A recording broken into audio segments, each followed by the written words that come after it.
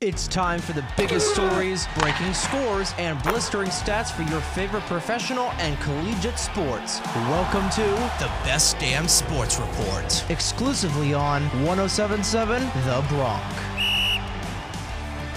Welcome to another edition of the Best Damn Sports Report. I am your host, Zach Helfer. Beginning with the NBA announced on Thursday that the league will retire the number 6 number of NBA legend Bill Russell for all 30 teams. Russell passed away 2 weeks ago, and his legacy he left on the NBA will never be forgotten, with the league honoring him by retiring his number. Russell was an 11-time NBA champion and had the Finals MVP award named after him. This is the first league-wide number that the NBA has ever retired. However, players who wore the number 6 jersey last season will be allowed to wear it for future seasons until they retire or switch teams. The NBA also announced that all 30 teams will wear a patch on their jersey next season honoring Russell, as well as having a shamrock-shaped logo on the courts where Russell always sat. Moving on to the NFL, the Tampa Bay Buccaneers announced that quarterback Tom Brady will be away from the team until after their August 20th preseason game to deal with some personal reasons. Head coach Todd Bowles told reporters Thursday that this news was known to the team and doesn't come as a shock like it did to fans and media. Bowles also reiterated that he expects Brady back before their Week 1 game against the Dallas Cowboys. Bowles also stated that he did not think that Brady being out for an extended period of time affects his commitment to the team and expects him to be locked in and ready to go when he returns. Finally, 2 preseason games took place Thursday night, with the first one between the New York Giants and the New England Patriots. The Giants beat the Patriots on a walk-off field goal by Graham Gano to win the game 23-21. The Giants played their starters for the first 2 series of the game and looked efficient in doing so, with quarterback Daniel Jones going 6 for 10 for 69 yards. The Patriots decided not to play their starters but battled throughout the entire game, only to fall just a bit short at the end. The second game of the night was between the Tennessee Titans and the Baltimore Ravens that had the Ravens beat the Titans 23-10 to win their 21st straight preseason game, an NFL record. There was not a whole lot of good news for the Titans during the game, but their third-round draft pick, Malik Willis, showed he could be the future for the Titans, going 6 for 11 for 107 yards, including a dazzling rushing touchdown where he juked out 2 Ravens defenders. The next batch of preseason games will take place Friday, with 5 games on tap for the night. That's all for today's Best Damn Sports Report.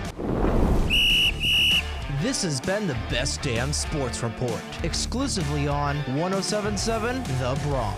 To listen to previous episodes, head on over to our website, 1077thebronc.com/Best Damn Sports Report. Listen to new episodes every day, only on 107.7 The Bronc. Time for more of the biggest hits and best variety, exclusively on 107.7 The Bronc now.